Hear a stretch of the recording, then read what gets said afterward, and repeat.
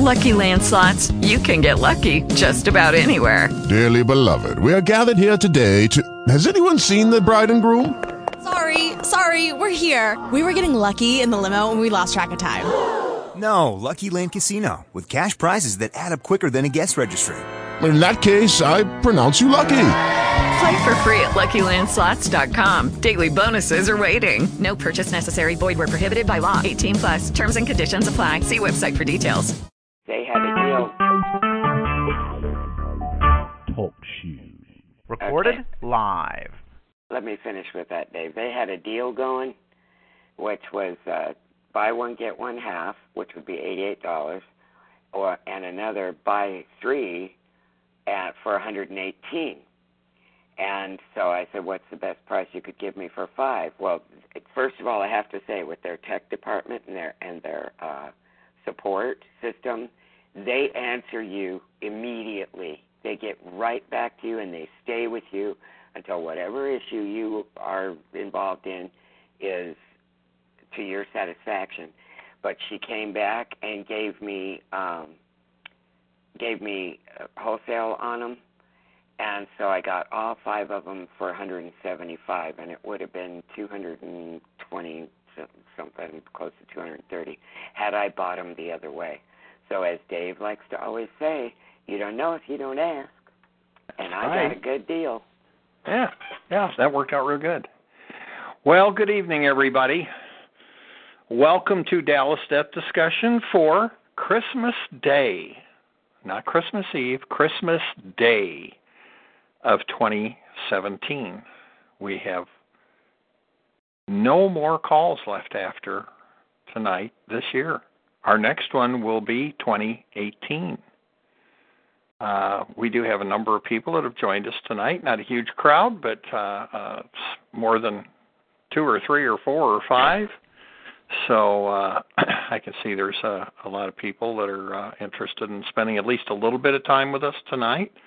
As I've always said, this is your call. I'm just the one that pushes the buttons and makes it happen. And we are not breaking a string of being here every Monday night for, 8.5 years. So here we are. But I'll do a quick disclaimer, of course, and tell everybody that what you hear on this call is discussion. That's why it's called Dallas Debt Discussion. It's not legal advice. If you want that, go find yourself a bar-licensed attorney and ask them for legal advice. They'll probably charge you for it because I don't know too many lawyers that work for free. Matter of fact, I don't know any that work for free. So if you want legal advice, you're not going to find it here. We discuss things and we try and help people learn about the consumer protection statutes, the proper use of the courts, keyword there, proper use. And Terry and John and myself, I don't see John on the board right now. He's got family and stuff, and it is Christmas. Terry is with us. But the moderators, we all litigate in federal court. We all have experience litigating there, so we speak from a certain amount of personal experience. And it doesn't mean we're experts. It doesn't mean we have experienced everything in federal court, because we're not. And we're not experts. We're much more knowledgeable than most people running around out here in this world regarding the consumer protection statutes regarding the debt issues and the Telephone Consumer Protection Act. And we're pretty knowledgeable in a lot of things involving how to use the courts properly. But if we don't know the answer, we'll tell you we don't know the answer, and we will point you, or at least try and point you, in a direction to where you can find the information that you need to deal with the situation that you have. Now, with all that said, of course, we always want to start with good news. And to do that, we don't request that anybody raise their hand. If anybody has any good news about something, all they have to do is speak up. And then after we get done with that, we'll go to any Q&A or comments that people have. And for that, I do ask that people hit *8 to put yourself in the queue for a question or a comment. But for good news right now, all you have to do is speak up. So the floor is yours.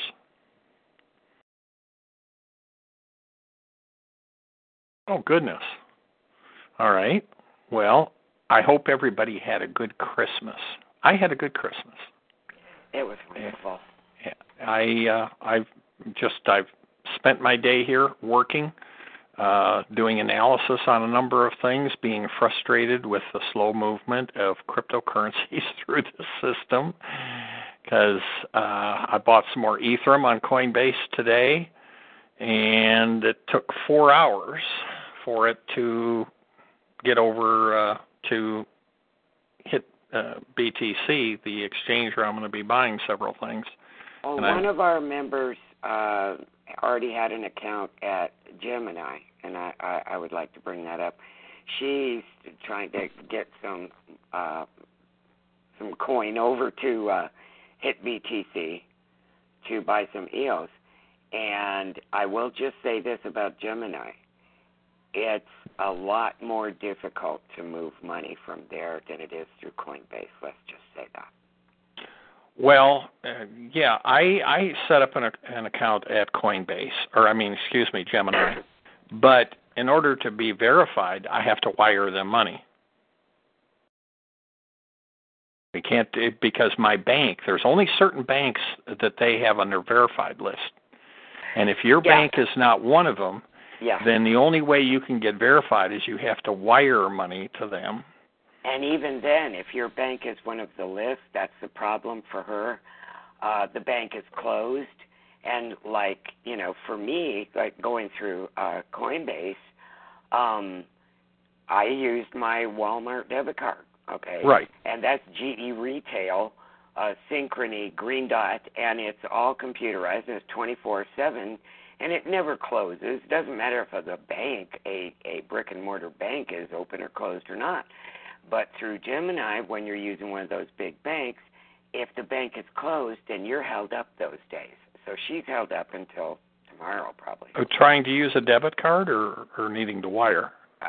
Just to get money to verify money from the account, her account. Oh, I see. Oh, okay.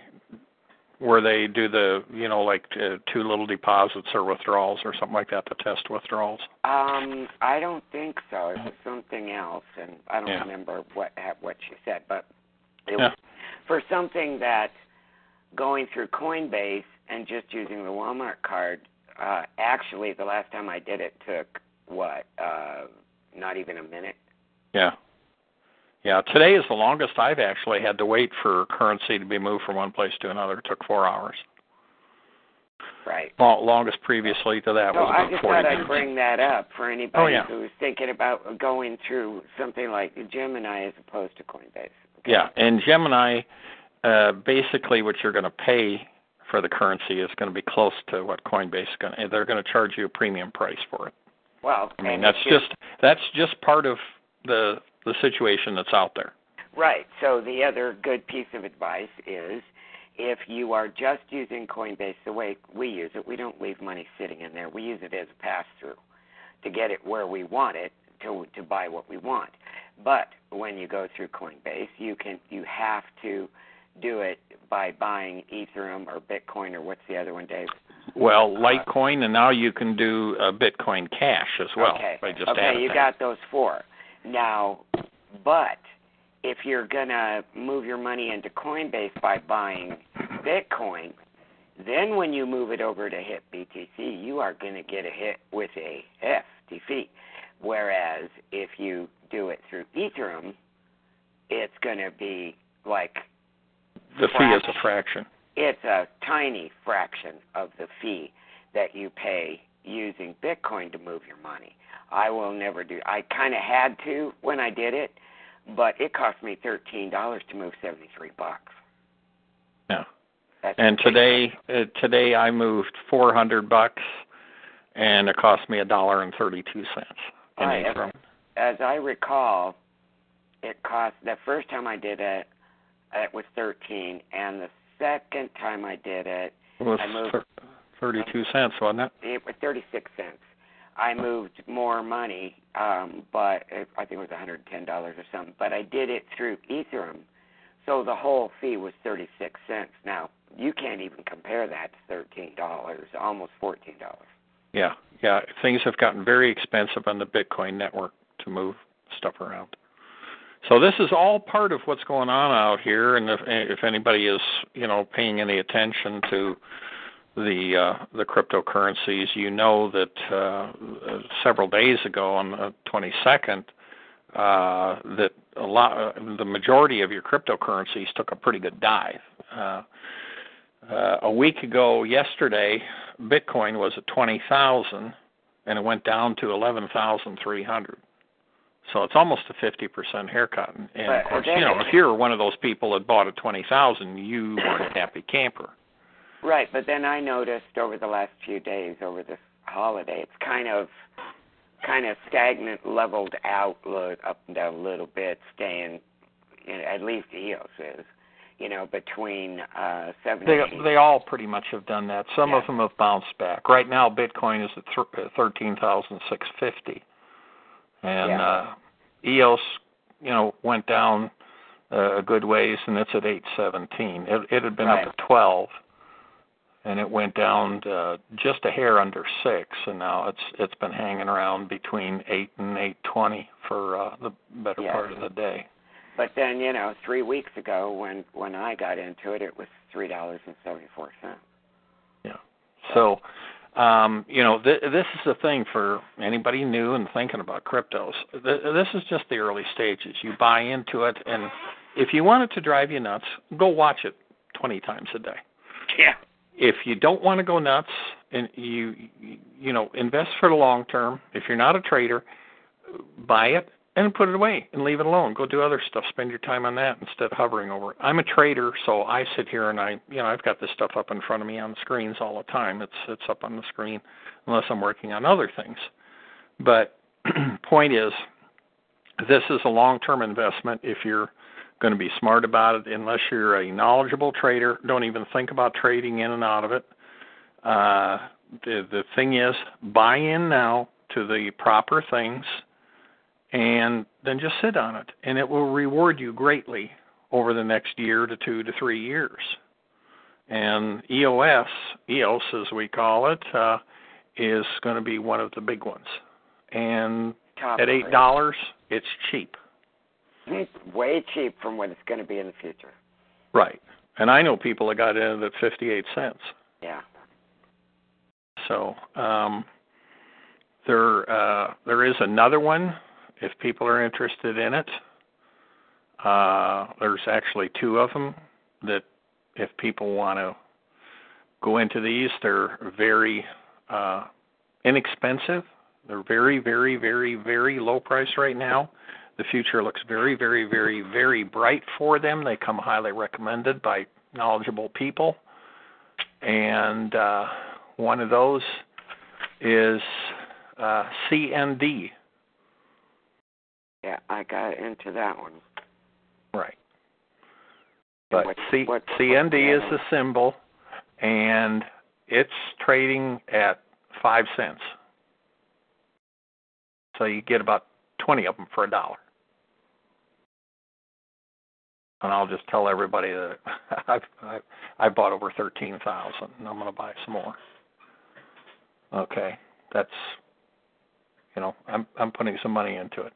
Oh, what did I think I got almost 16. 1,600, yeah. 1,600 of them. Yeah. What's the other one besides the other one that if people want to, it's very low priced if you want to get into for a longer term deal, is Siacoin. SIACOIN. And we should mention, when you get into HIT, BTC, you'll see a big long list of them. Just because they're there doesn't make them good. So do your homework before you do it. If we haven't talked about these particular, and you should do your homework anyway. But just because, for instance, there's one on there called BCN. Well, no. we don't necessarily know anything about that. No. Don't do that. Don't do that. Yeah, that's what I'm saying. Don't do it if you don't know something about it, and I would say, well, ask Dave if he knows anything about that, and go do some Googling and some research on it, because, like I said, just because they're listed there is not a endorsement of HIT BTC. Yeah, 99% of there's so many of these coins out here, crypto coins. 99% of them will eventually go bust. Yeah. So you got to be in that 1%, and that's why you don't want to just load up everything and buy just one thing. There's certain ones that have got a high probability of really being the home run. And when I say home run ball, some of these are going to have the potential. If you're in Philadelphia and you hit a home run, the ball's going to land in Pittsburgh. And it's mostly due to two things: their purpose, number one, and the second thing is the level of technology behind them. Well, and how much of it there is. Right. Yeah, and those three things, and that is the make or break on these that are going to become like EOS, going to be up in the top 5. Right. The Sia coin right now is trading at about 2.8 cents. So, just under 3 cents. So, you can... Is that listed as Sia coin on... Sia coin, yeah. I don't see it. It's SC as a symbol. Oh, S as in Sam, C? Sam. I don't see it on the list. SC, it's down. You have to buy it. You can't buy it with US dollar token or Ethereum. You got to buy it with Bitcoin. The only exchange you got to go into the Bitcoin. I see. It's not one that's flexible. See, some of these currencies, you guys, like on HitBTC, some of them you can buy with US dollar token, which is Tether. That is actually another token currency. You can get those. You can buy it with US dollar token. You can buy it with Ethereum, or you can buy them with Bitcoin, which is BTC. Some of them are more limited, just like Sia coin. There's not very many exchanges where you can get it, but in fact, I'm going to click on this, and you can get it at Bittrex, Poloniex, HitBTC, and then there's 2 other ones that I'm not even going to mention because 2 of them don't even have any volume. So the biggest volume is going through Bittrex. The next biggest volume is going through Poloniex, which is a U.S.-based. To give you an idea of the 24-hour volume, dollar volume in this stuff, Bittrex, in the last 24 hours has done a little over 59 million. Poloniex has done just under 28 million. HitBTC has only done 236,000. And see the price now, HitBTC, the price is 0.0478, almost 4.8 cents. You can get it on Poloniex for 2.8. So this is why you need to look around at this stuff. I've got accounts set up at multiple exchanges. I've got accounts at Bittrex, Binance, HitBTC, Poloniex, Kraken. So I can move, currency to any one of those and buy if they've got the best price. So this is what you got to do. There is variations between these exchanges. There's definitely variations between the exchanges. So anyway, now that we've had a little crypto discussion there, does anybody have any good news that's come on that they want to bring up? Nobody's got any good news. All right. Well, if anybody's got a question or a comment, all you got to do is hit *8. We have somebody from Eastern Maryland that has their hand up, so we'll take that question. Maryland, you're up to bat. Go ahead. Hi, Dave. Hi, Terry. Happy holidays. Yeah. Well, thank you. Merry Christmas to you. Thank you. It's been quite a while since I've been on the call. And matter of fact, Terry, I'm going to try to email you because I want to join the group again. It's been a couple of years since I left What Lies in Your Debt.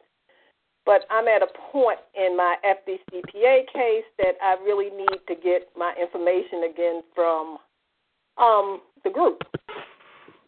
I have been fighting a foreclosure since 2013 in Maryland. And good for you. I filed an FDCPA case in 2013, also in Maryland, and it's been ongoing. Wow. I had to... FDCPA case is still ongoing? It's still ongoing. Yeah. The judge stated that the debt collector's attorneys were not debt collectors, and I had to appeal it. I won my appeal in 2016. Oh, yeah. The judge was absolutely wrong. Exactly. Yeah, and the appeal court stated that they find that they were debt collectors and that any attempt that they take to collect, to foreclose, is regulated by the FDCPA. Uh-huh. But what they would not do was say that they violated the FDCPA. Well, No, you've got to prove that. Right. Yeah, That's so not the appeals court's job to do it. Once it got remanded back down to the court, now the judge is stating that the debt collectors never verified and validated the debt. They're in violation of 1692 GB. So he gave me an opportunity to amend my complaint, and I had to get the complaint in by December the 13th. Well, I did get it in, and it was filed timely. Also, in 2016, I filed a second FDCPA claim against the same debt collectors for continuous violations of the FDCPA because they ran me into the bankruptcy court, and I discharged the debt. So when I came out of bankruptcy court, they were still trying to collect the same debt, and I told them to verify and validate the debt and to prove that they have a secured interest in the property. They ignored me. So on that case, the second case, he also gave me 1692 GB. He consolidated the two cases. I was going to say, and I would think they'd be consolidated. Yep. So he consolidated the two cases. As 22nd, which was Friday, I did check over the weekend, and the other side, he told them they had an opportunity to put in an opposition if they wanted to. They went ahead and answered the complaint. I don't know what to do at this point since they didn't answer the complaint and they put in defenses. Well, you go forward just like you did with your original one. There should be a scheduling order, and then you start into discovery. So I don't have to answer what they just put in? No. You don't answer their answer. Okay. No. Because the judge told them back in March of this year that they had 14 days to answer my third amended complaint. Well, they did not do it. So about 30 days after that, I just filed a fourth amended complaint and consolidated the two since he said they were going to be consolidated. Then they put in a motion to strike my fourth amended complaint. And I put in my reasons why I shouldn't be stricken because they defaulted on what the judge said. Right. Well, the same judge who is not my biggest fan because I've asked him to recuse himself off the case, I think he's trying not to show the bias that he has towards pro se litigants, and that's why he gave me an opportunity to amend it. Yeah. Well, he already got thumped once by the appellate court. Okay. They don't like that. Another thing I want to know, am I at the point that I really don't know if I can continue with going back and forth with these people. Should I consider getting an attorney? Why? Sounds to me, if this has been going on since 13, that you're doing all right on your own. You've been to the appellate court and won, and it's back, and things are moving forward. Yeah, but I'm still in the they still in the state court. They were never supposed to continue because they never verified and validated the debt. I'm getting clobbered in the state court. They're not listening to any reasoning. Well, that's typical. So right now, see, that's why we always do everything in federal courts. State courts are corrupt. I can't help it if they filed the foreclosure action. Once they filed it, I did put in a motion to vacate the state court action because of what the appellate court stated, that any attempt that these people take is regulated by the FDCPA. So I have to do an appeal. They wouldn't give me a hearing. They wouldn't give me an injunction. So well, wait a minute. What were you trying to do in the state court? In the state court, once the appellate court came back with that decision, and the judge stated that they never verified and validated the debt, I went into the state court and asked and put in a motion to vacate. Vacate what? Vacate the foreclosure action. Because no, that's improper. Why is it improper? Well, you can't vacate an action, a foreclosure action. If they didn't have a legal right. You can vacate a judgment. Okay, no, I went in to vacate the motion to all the denials of the motion to dismiss the action. No, that's actually improper. Well, I'm in the appeals court on that, and plus they didn't give me an injunction nor a hearing. I put in for a motion for injunction relief. You got to be careful. You got to remember one thing: your FDCPA. You don't want to bring that into the state case. Not bringing it into the state case. Yeah. What I'm saying is, if it was illegally filed, the state didn't have subject matter jurisdiction over the matter. That's what I'm saying. Well, why? Because they didn't validate the debt? If you can't continue collecting on the debt, my understanding with the FDCPA, until there is validation of the debt. It's a violation of the FDCPA, right? It doesn't stop a foreclosure action. And okay, well that's what I'm going on. I'm going on that. And I'll take it all the way if I have to, even to the Supreme Court, because they violated the FDCPA. Yeah, but the FDCPA and foreclosure are two different things. Right. You got to understand, the FDCPA is a federal statute. Yes, it is. And foreclosure has nothing to do with federal statute at all. So even though they may be in violation of a federal statute, that has no bearing on the state foreclosure case. Okay, but 1692I says that for a debt collector to have an interest in real property, they must do it in a judicial district. My state non-judicial foreclosure action is not a judicial district. I think you're That's misconstruing. Yeah, you're misconstruing things there. You can't use the federal law to stop a foreclosure. Okay. Well, Dave, I can't do it, but that's the direction I'm going in. Okay. Because I don't have anything to go after in the state court. Like I said, I've been fighting for 5 years. Right. In the state court, ducking and dodging, and I've already came to the realization that if I lose in the state court, I'm going to accept that. I did what I wanted to do. I'm going to win in the federal court. Right. And did you ask for actual damages in your federal suit? Actual damages? Did I? I had a whole paragraph. a whole page of actual damages. Oh, okay.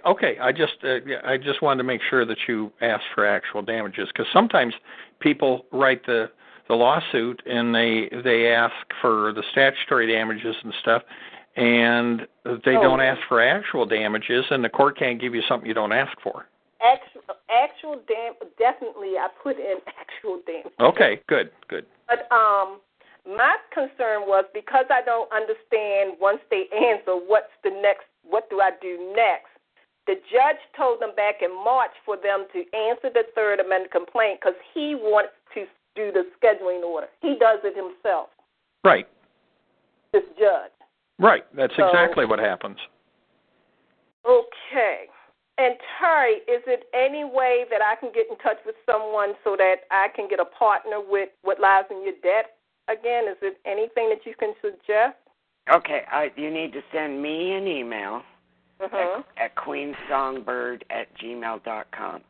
I don't at this moment have someone on the list, but others are listening to the call. So the first person who speaks up and says they're willing to share or they're looking for a partner, then I can hook you up. But I have to have you email me to be put on that list. Okay, that'll be great. Okay. All right, so I don't have to do anything. That's what you're saying, Dave? That's correct. You don't answer their answer. Otherwise, it'd just keep going back and forth and nothing would ever move forward. You make the complaint, they answer, then the court issues, in our district, they issue an order governing proceedings telling you when you got to do your 26F and stuff like that. And then going forward, and then once you do that stuff, you submit your 26F report, then they issue the scheduling order. Yours may be a little different than that, but it's going to be similar. Maybe you don't get the order governing proceedings issued. But you don't have to answer them once they answer.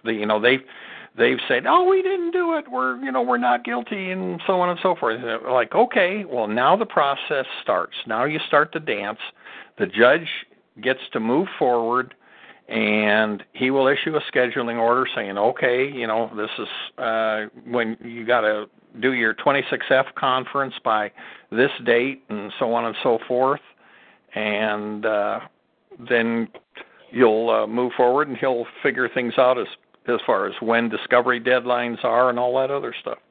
Now, Terry, I heard you say on a call, I heard you talking to someone about a joint stipulation protective order. Joint stipulated protective order. Now, what does that consist of, or what would I have to do to put one of those together?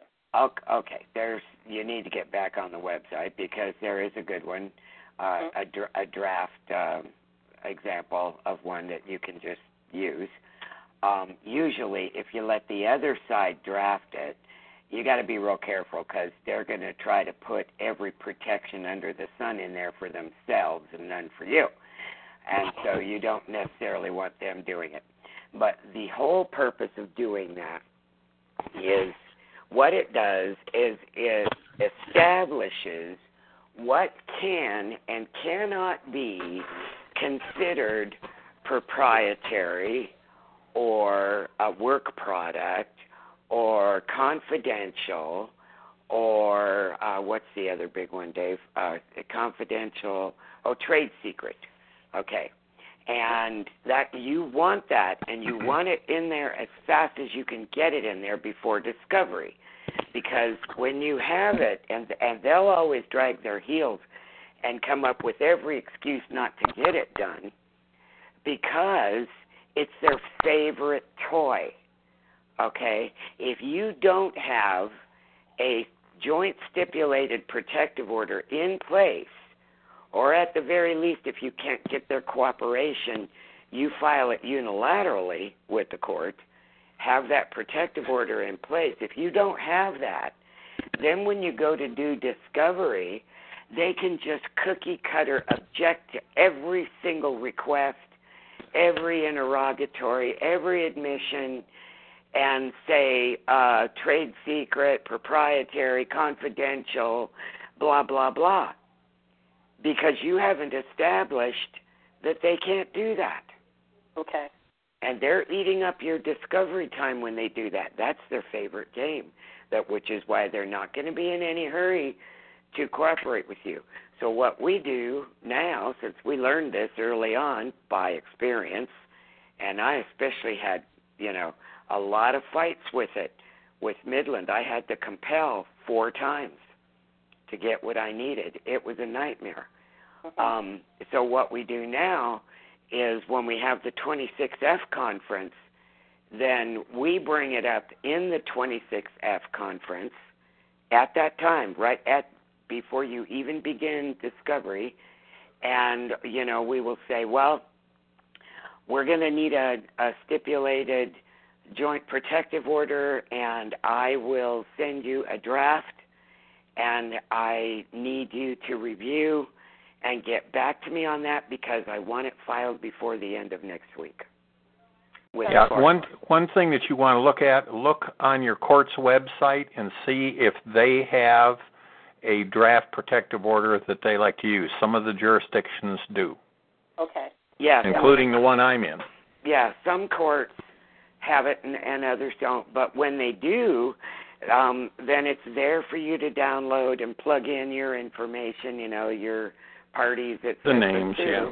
And that is one that the judge likes to see used, and he will always approve it quickly, because you're using what the court likes and the court feels is fair. So they don't get an opportunity to pull their little tricksy stuff. Okay. Now, another thing, Dave, I have a question. Once they consolidated these 2 cases, these are 2 separate cases, are they not? No, they're going to be one case now.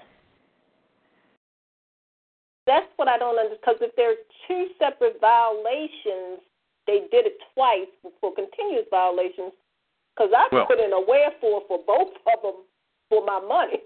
Yeah, well, when they combine them, you're only going to get paid for one violation. You're only going to get paid for one time around, $1,000 per defendant. That's all. Okay, I have 6 defendants, and I'm going for additional damages. Well, here again, you'll have your actual damages that you'll be looking at down the road. But as far as statutory damages, you'll only be able to get $1,000 from each defendant. Okay. Uh-huh. Yeah, once they're combined. See, because the violations were all related to the same things, they are going to combine those, and they're not going to let you to not do that is what they refer to as stacking. Okay, because I have another lawsuit that I need to file against them. If it's for different claims, that's fine. If you were to make additional claims of the same stuff against the same people, you'd just be wasting your filing fee because it would get combined as well. Right, if it was just further allegations of violation of the same issue. Of the FDCPA. Oh, yep. God. Yep. Wow. Okay, I'm glad I talked with you. Okay. Oh, wow. Okay, I wish I could come up with another cause of action. Yeah, I don't know what else you might come up with on them. This is the only one that seems to work against them, period. Well, it does seem that you're really giving them an ongoing headache, and that's a good thing. Well, that's why we keep telling people, when you've got a foreclosure, as soon as something happens there, you file your FDCPA lawsuit against them. Well, and it's just like all that stuff that you went through, your judge had his head up his butt and said they're not debt collectors. Well, the appellate court straightened him out and said, oh, yes, they are, and, they violated. So, hey, here we go. We're going to dance. Yeah, but what I went through in 2013, I had no clue in what I was getting myself into or what I was doing. But I'm there. But you did something rather than nothing. You're right. Which is what most people would do. You're right, because I know a couple of people that they say, I wish we had filed the FDCPA like you did, Renee, but they didn't. Yeah. Most people would either walk away or they'd go and go down there and say, well, we're really sorry. Well, here's the keys to the house. We moved everything out today. No, wrong. I really miss Jeff because I have been in every court in Maryland except for one. Oh, man. And I think he would have been cheering me along the way. Oh, he would be proud as punch of you. Absolutely. There's no question about that. He'd have been cheerleading you like nobody's business. Okay, well, I'm going to let someone else get this to speak. But thank you so much. I was really concerned about it. All right. Well, don't worry about that. You next thing that you got going is for the judge to start scheduling things, get ready for a 26F conference, and then get that protective order stuff taken care of, and then go after them in discovery. And, Terry, I'm going to send you that email. Yep. Thank you. Okay. Okay. And who knows truth? I'm going to call on you here. You are next in line, and you put on the board you can share. You've got a membership you can share? Is that true? Yes, I do. That is okay. true. Well, send an email to Terry so she can match you guys up. Right. Then I'll just connect you guys, and you can communicate and work it out. I'm just a switchboard. Okay. Thank you.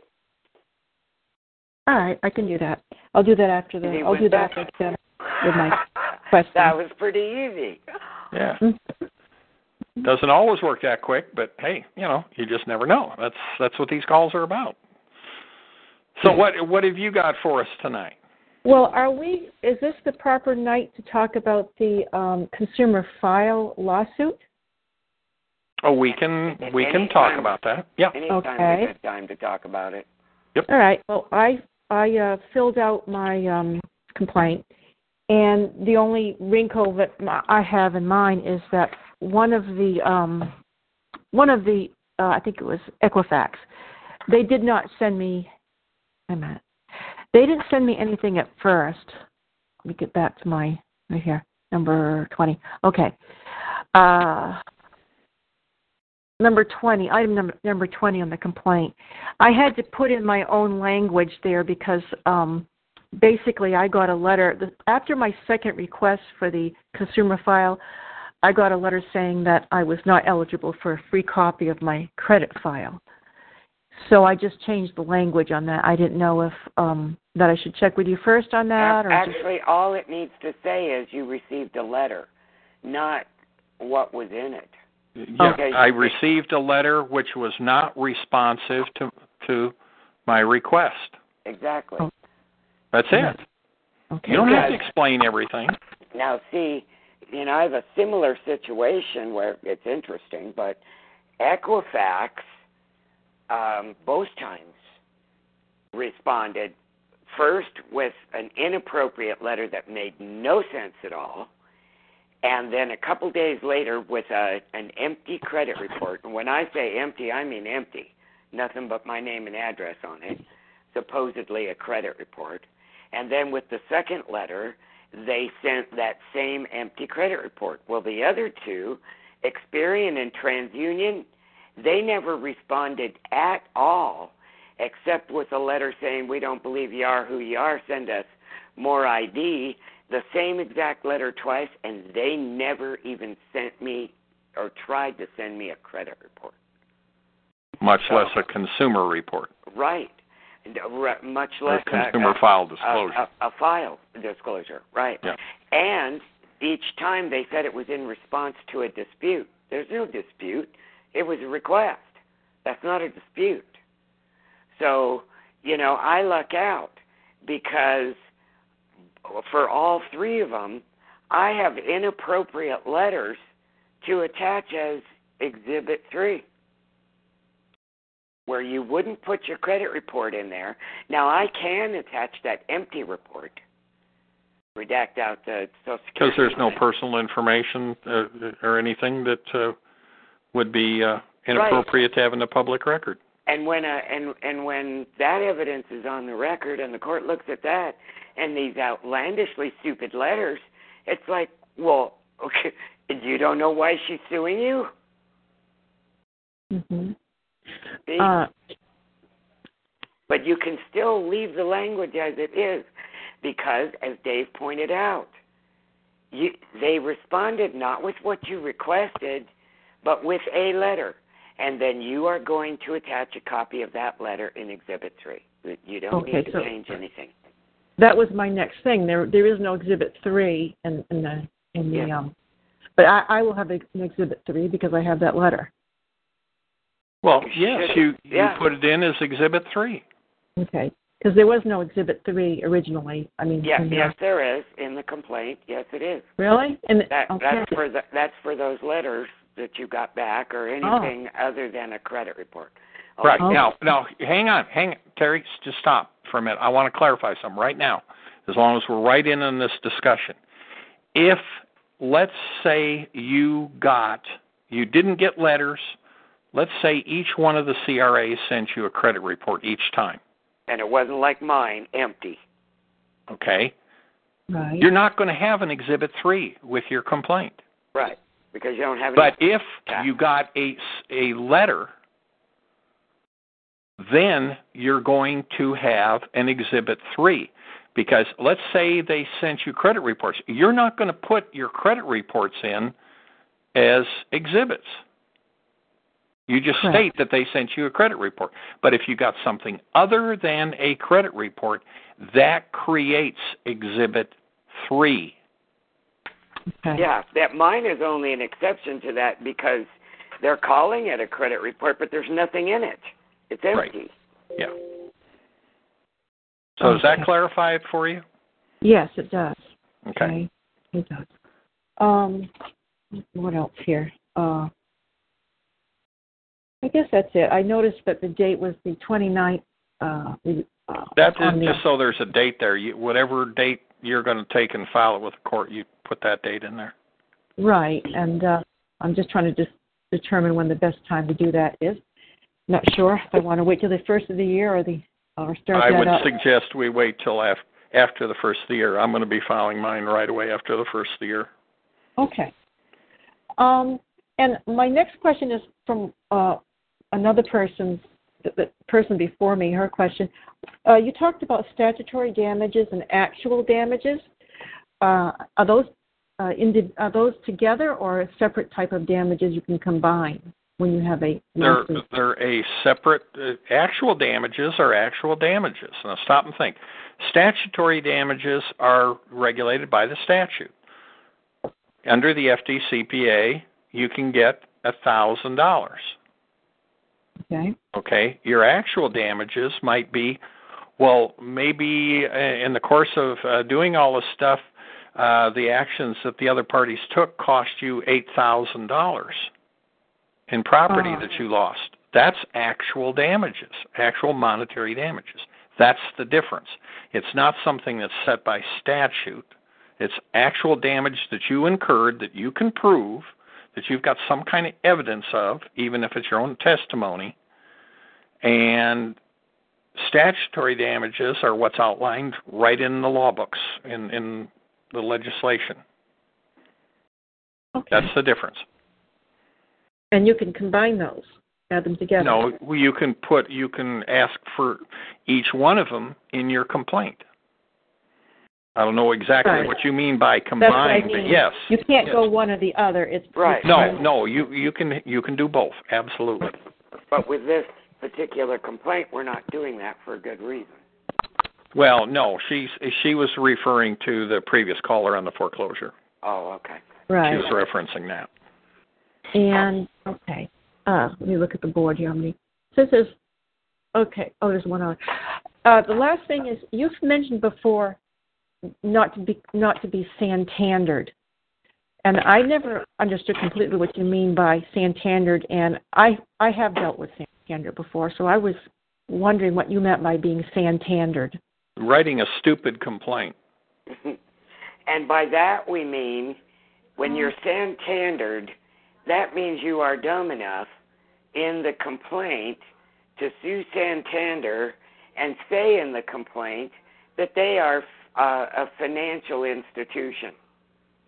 In other words, hello court, they're an original creditor. And you're suing them for FDCPA. That's what happened with Santander. Yeah, it was a stupid lawyer moment, a colossally stupid lawyer moment. Okay. Well, That was years ago. I dealt with Santander, and they said they were a debt collector in their letter. And they... Well, they are, and they know they are. But when the opposing attorney comes out and says, oh, no, Your Honor, they're a bank. Well, yeah, they're going to say, yeah, that's what we are. Yeah, and they won their case simply because the lawyer wrote the wrong stuff in the complaint. And they took it all the way to the Supreme Court. Even though they took it to the Fourth Circuit, and the Fourth Circuit judge kept telling them, look, on the one hand you're saying they're a bank, and then you're saying they're a debt collector, and they can't be both. Make up your mind. Oh, yeah, they could be both. They're both. No, they can't be. Are they one or the other? No, they're both. So they had to rule against him because he was an idiot. And then the lawyer is so stupid that even though he gets a very clear education by the Fourth Circuit, he decides to take it to the Supreme Court and make really bad case law. Oh, okay. Dumb and dumber. Yeah, and unfortunately, now that's an easy case, when they try to use it against you to overcome. But it set a very bad precedent for all the consumers out there, because lawyers just jump right on that as if that's the be-all, end-all of, oh, you can't come after Santander. They've been declared a creditor. No, they haven't. The lawyer, that one case. The lawyer said they were a creditor, and the court agreed. It said, well, that's what you put in your complaint, and we can only deal with what you put in your complaint. We can't assume you meant something else. Exactly. So that ruling by the Supreme Court and the Fourth Circuit is not a ruling that establishes that Santander's never a debt collector. No, it's a ruling that establishes they're going to be considered whatever you identify them as in your complaint, and you're stuck with it. Yeah, it was just a real stupid situation with a lot of people involved. But what it did was it threw a lot of muddy water, in for consumers like us, and headaches, because the attorneys on the other side, they're going to try to fold, spindle, and mutilate and make it into something. It's not the same as the Madden case at the Supreme Court over whether debt buyers are in the same shoes as banks. Okay, well, that answers all my questions for this evening. Thank you. Okay, thank you. All right. We're going to go to Oregon. You are unmuted. Go ahead. Yes, hi, this is Kim. Hi, Kim. Hello. So I got my letter out. A notice of intent to sue. Barely. Oh, okay, good. In the nick of time, yeah.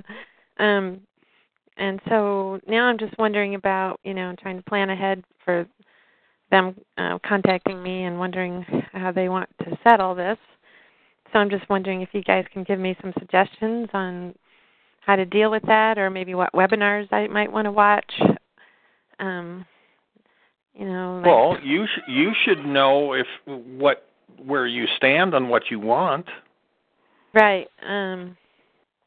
So I did come up with some state statutes as well as FDCPA violations that I put in the letter.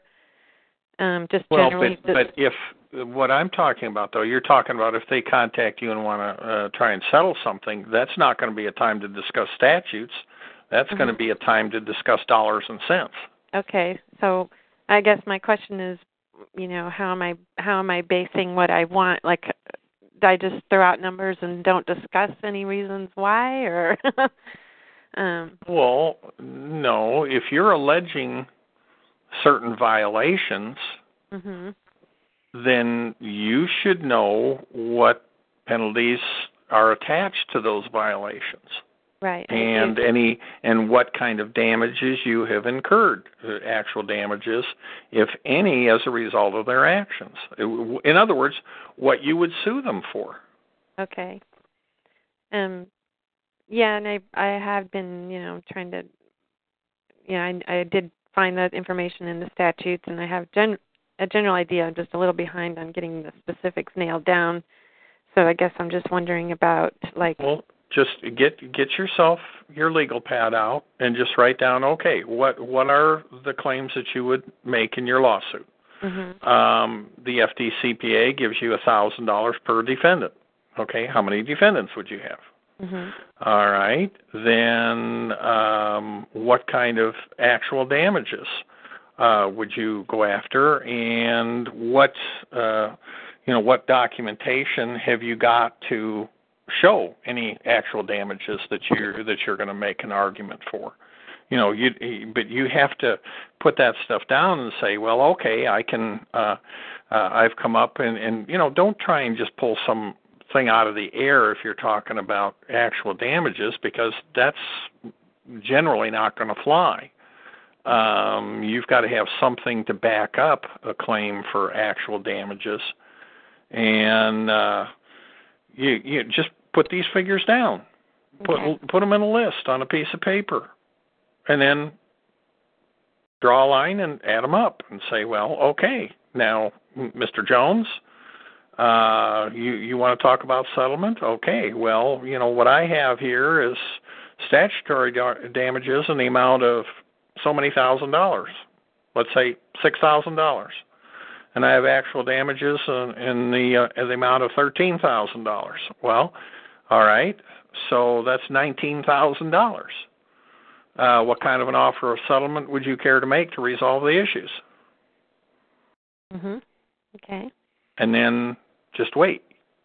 Mm-hmm. That's the way I'm going to do it. I'm not going to throw a figure out. I'll tell them, well, here, this is what I'm going to sue you for. All right. Now, we can dance or we can settle things and, move on down the road.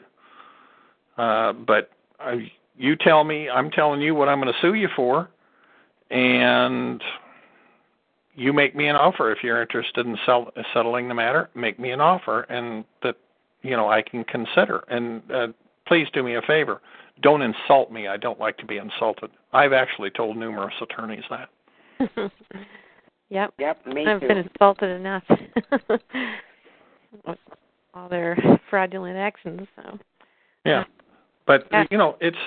You have to just like I say, take a piece of paper and write it down. Okay, statutory damages is $1,000.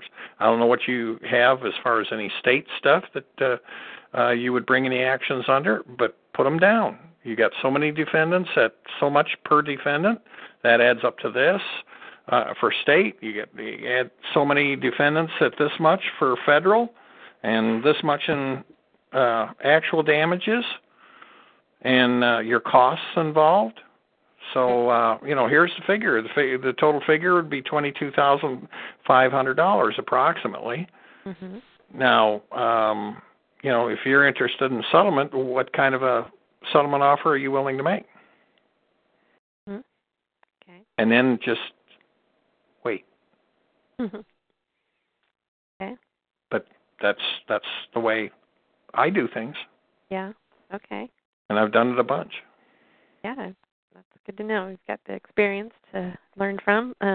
That helps a lot. That gives me a framework of how to approach it with them when they ask, when they do. Right. I think possible when they do. I wouldn't get into a big discussion of the issues. If they want to discuss the issues, just say, look, I'm not here to hold mini court. Okay. If you'd like to resolve this matter without a lawsuit, well, then let's discuss this. Have your client make an offer, and I will look at it and either accept it or possibly make a counteroffer.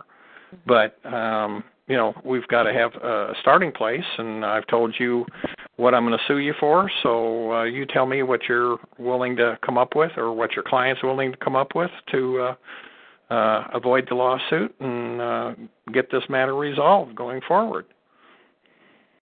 Good. So, and then you sometimes people have the tendency to want to sit there and keep talking and, well, I'm saying this because of this, and, they want to go through and justify all that. No, don't do that. Okay. Because they're going to want to engage you in that kind of stuff and just say, look, we're not going to hold mini court here. That'll all be done in court. Yeah. If we end up there. I'll have discovery and I'll have everything else that I can take care of it to get the information I need from your client. But I'm not going to discuss it here. If you want to discuss settlement, that's fine, but I'm not going to discuss the issues here. This is settlement discussions. It's not a mini trial. I'm not interested in litigating this case over the phone. Okay. That's right. Yeah, that's what I was afraid of. Yeah, and likely, you don't have a case. You just don't have anything. You think you got something, but you don't. You don't know what you're doing. Mm-hmm. Oh, yeah? I'm perfectly willing to, go to trial and find out. Right. So, yeah, I've got things that I'm pretty sure are violations, but what if the judge doesn't think so? At the end of the day, that's why you go to court, right? What's that? At the end of the day, that's a decision for a jury to make, not the judge. Yeah, or a jury, right? Exactly. So yeah, that's good to know. And also, so I guess as far as actual damages go, what kinds of things can be considered actual damages if I'm still in my house? One thing that has caused me damage was the fact that there was a sale date set last year in January that I had filed for bankruptcy to stop.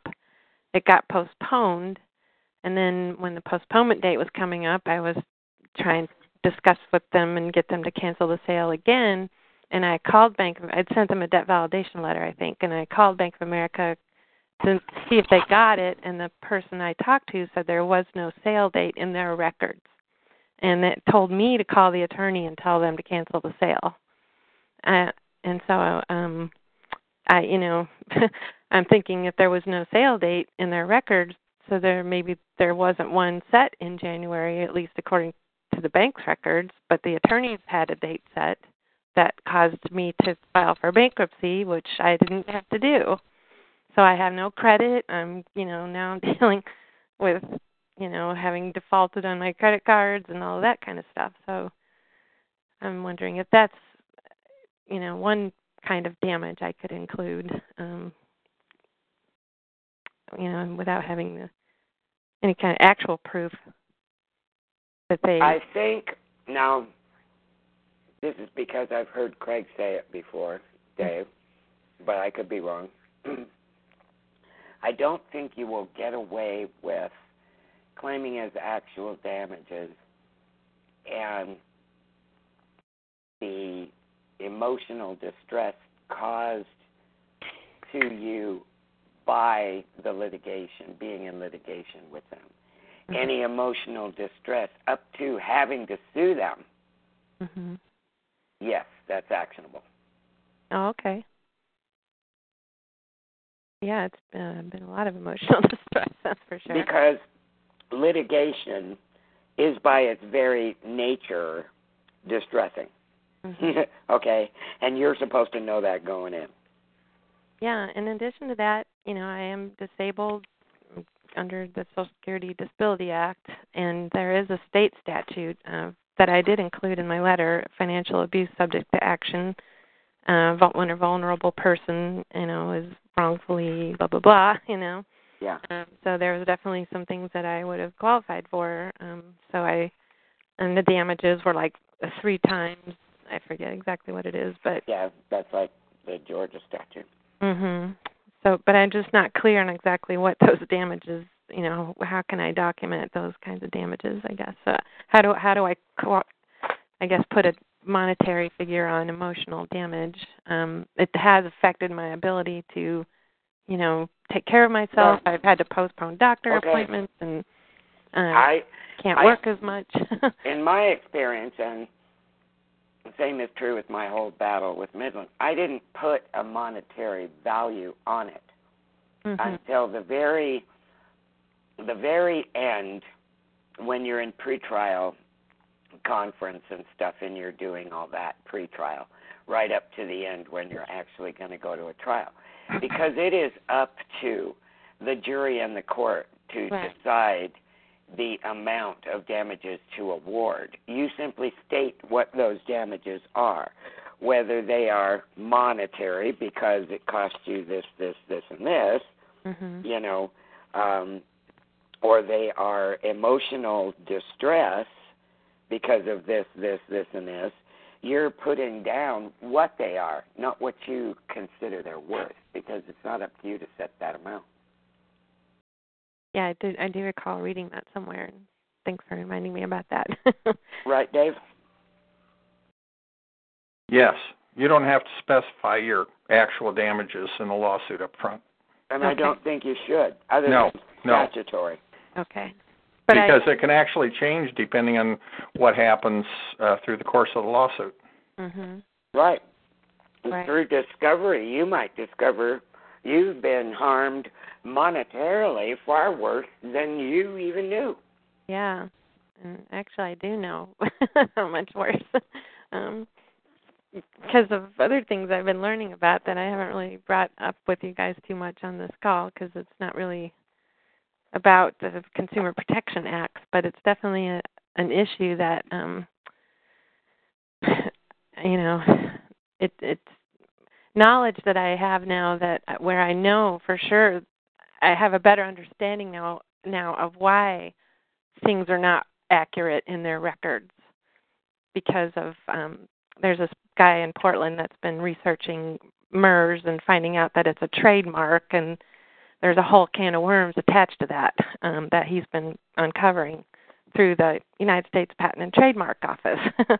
And there's, you know, he's got all the patents that prove what's really going on, you know. So it's, you know, I can send you guys some links that you can listen to what he says, and then you'll know, you'll have a better idea of what I'm talking about, because I don't know it well enough to really explain it, and I don't really think it's appropriate on this call, because it is a different, it's like a different paradigm, I guess you'd say.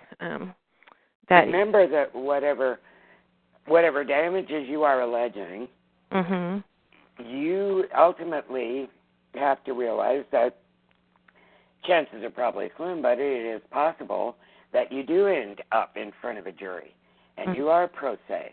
So you must understand fully what those damages are, what makes them damages, how to convey to a jury, to 12 ordinary people like yourself, or 9 usually, what they are and why you should be paid exponentially for them. So keep in mind that any allegations that you are setting forth in your case, the onus is ultimately on you to first make the court see your case through your eyes so that it reaches a jury, and then you must be able to make that jury see that case through your eyes and not theirs. Okay. Yeah.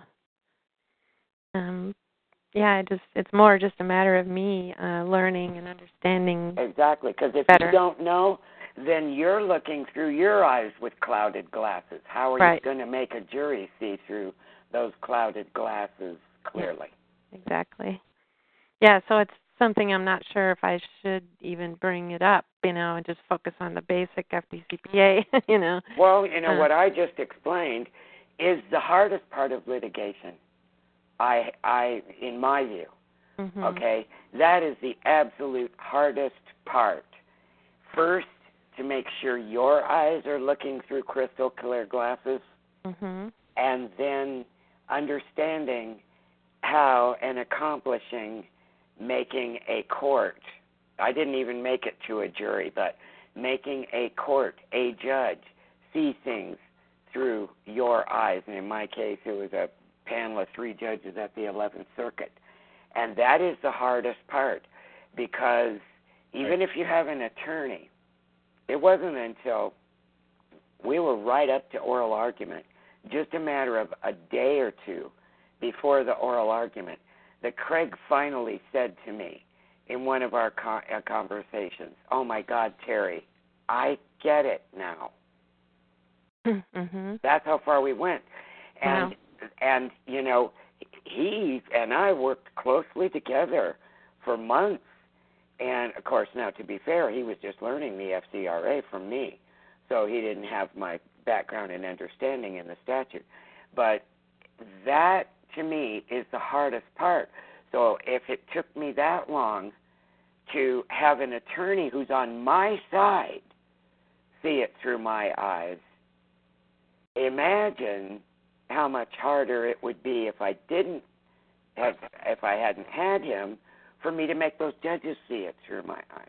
Yeah, I want to make a very simple comment here. What you're talking about, these other issues with MERS and stuff, mm-hmm. you don't even want to bring it up. Okay. I mean, they are misrepresentations. That's well, but you're going to muddy the waters.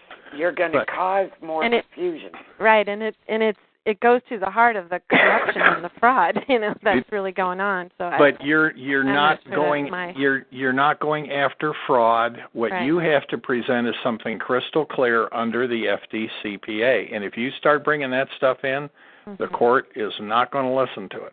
They'll shut you down, and you don't ever want to use that word fraud. Never use that. Well, I didn't want to use the word fraud, but just misrepresentation of the nature of the transaction is basically what it is what I've learned. Yeah, and I'd love to send you guys these links so you can hear it. Yeah, but that's got nothing to do with the FDCPA. Okay. It doesn't? Stay focused on the FDCPA, the language within it. Right. Because remember this, I don't care if you're bringing a suit under FDCPA, FCRA, TCPA, whatever it is, okay? Congress, when they wrote those statutes, they meant what they said, and they said what they meant. And the court always entertains that argument. You stick to what is written, what Congress meant when they wrote it. You don't go outside of it, and you don't ask the court to. Yeah, because if you do, you get nowhere. In fact, all you do is you make yourself look foolish in front of the court, because the court's just going to say, no, that's not within the parameters of the FDCPA. I don't want to hear any more about it. And apparently you don't even know what you're suing for. Oh, their motion to dismiss is granted. Mm-hmm. Yeah. So you got to be real careful with this stuff. Yeah. Whoever this is that's digging this stuff up and everything, this is not the place to bring that up. The place to have brought that up is if you had it when the foreclosure action was going. Yeah, well, it's something that I wouldn't have known about. I know that. I understand that, but I'm saying that's the place if you had known about it and been able to bring it up to do something. At this point in an FDCPA claim, no. Okay. and my friend does also agree that the court is not going to listen to it, So right. So I'm weighing it with his opinion as well. You know it's fraud. We know it's fraud. We all know it's fraud. We all know, right. And we can all prove that it is. Mm-hmm. But in order to prove it in a court of law, you've got to prove intent. Now, good luck on that one. Mhm. Yeah. I mean, when you're talking to a judge, when you're talking to a judge whose retirement is invested in large part in mortgage-backed securities, they're not going to rule in your favor. Yeah, I know, and that is the reason why this is. Well, we all know that. They're all in the payment stream, right? There you go. Yeah. You got it. Yeah. It is what it is. I mean, we don't like it. It's wrong, but it's bigger than us. Mm-hmm. It's bigger than us. Yeah. It's public policy. And that's what, when we say pick your battles. Before you go into a battle, make sure that one is going to make enough difference to you in your life that it is worth the battle to begin with. Yeah, to make it worth the trouble that you're going to deal with in getting where you want to go. Right, and then stick to it. That's why I don't get involved in, well, first of all, I haven't had a traffic ticket in 40 years, but, I don't get involved in all these. Yeah, I do have a right to drive my car, and I'm not required to have a driver's license according to the law. But am I going to go fight that? Because what real difference is that going to make in my life? What's it going to save me? Right. $10, $15 every 10 years to replace my driver's license? Is that really worth it to me? No. But the violations of my rights within my credit report and putting a few $1,000s in my pocket for violating me, that is worth my fight. Yeah. And making case law for a nation, for other people, so they don't have to suffer what I did, that is worth it to me. See what I'm saying? Pick your battles and then stay within the parameter of that battle you chose. Don't go running off to other rubber bands. And maybe as I do understand this other stuff better, I can deal with the bank in a private matter, not necessarily, in an amicable way. And from a different angle. From Yeah, we're not saying, I know, give up on the whole thing and never fight that battle with them. It's just that this is not the place to do it. Yeah, and that was my gut feeling, and I was, much as I'd like to bring it up, and I did mention it in the letters I sent to them, but I didn't push the issue any further. I know Dave has too over this last year. We've seen some really good cases based on all the fraud, and that lost because they had a good case, but they decided they had to throw in every rubber band they could get their fingers on, and throw it all in a blender and give the other side and the court the perfect excuse to say, oh, this is just BS administrative process or whatever, and we're not going to hear this nonsense. And at the base of the cases, they really had a good case that they threw away by doing all of that. Right, Dave? Oh, yeah. We've seen some good ones, and it's too bad because they just got so railroaded and tied up in all these different ideas out there and this, that, and the other thing, and throw the whole kitchen sink into one case, and it ends up obscuring the whole purpose of the case to begin with and where the real solid allegations were. Yeah. Makes sense. It does. Well, yeah. I mean, if you get a cut on your foot, okay, just a little cut. Now, if you go clean it with some peroxide and put a good Band-Aid on it, chances are it's going to heal up pretty good in a couple of days, right? Now, it's going to heal up also if you go first, cut it open a little further, fill it full of peroxide, put Neosporin on it, and then wrap your whole foot up in a major gauze thing and put an ace bandage on it.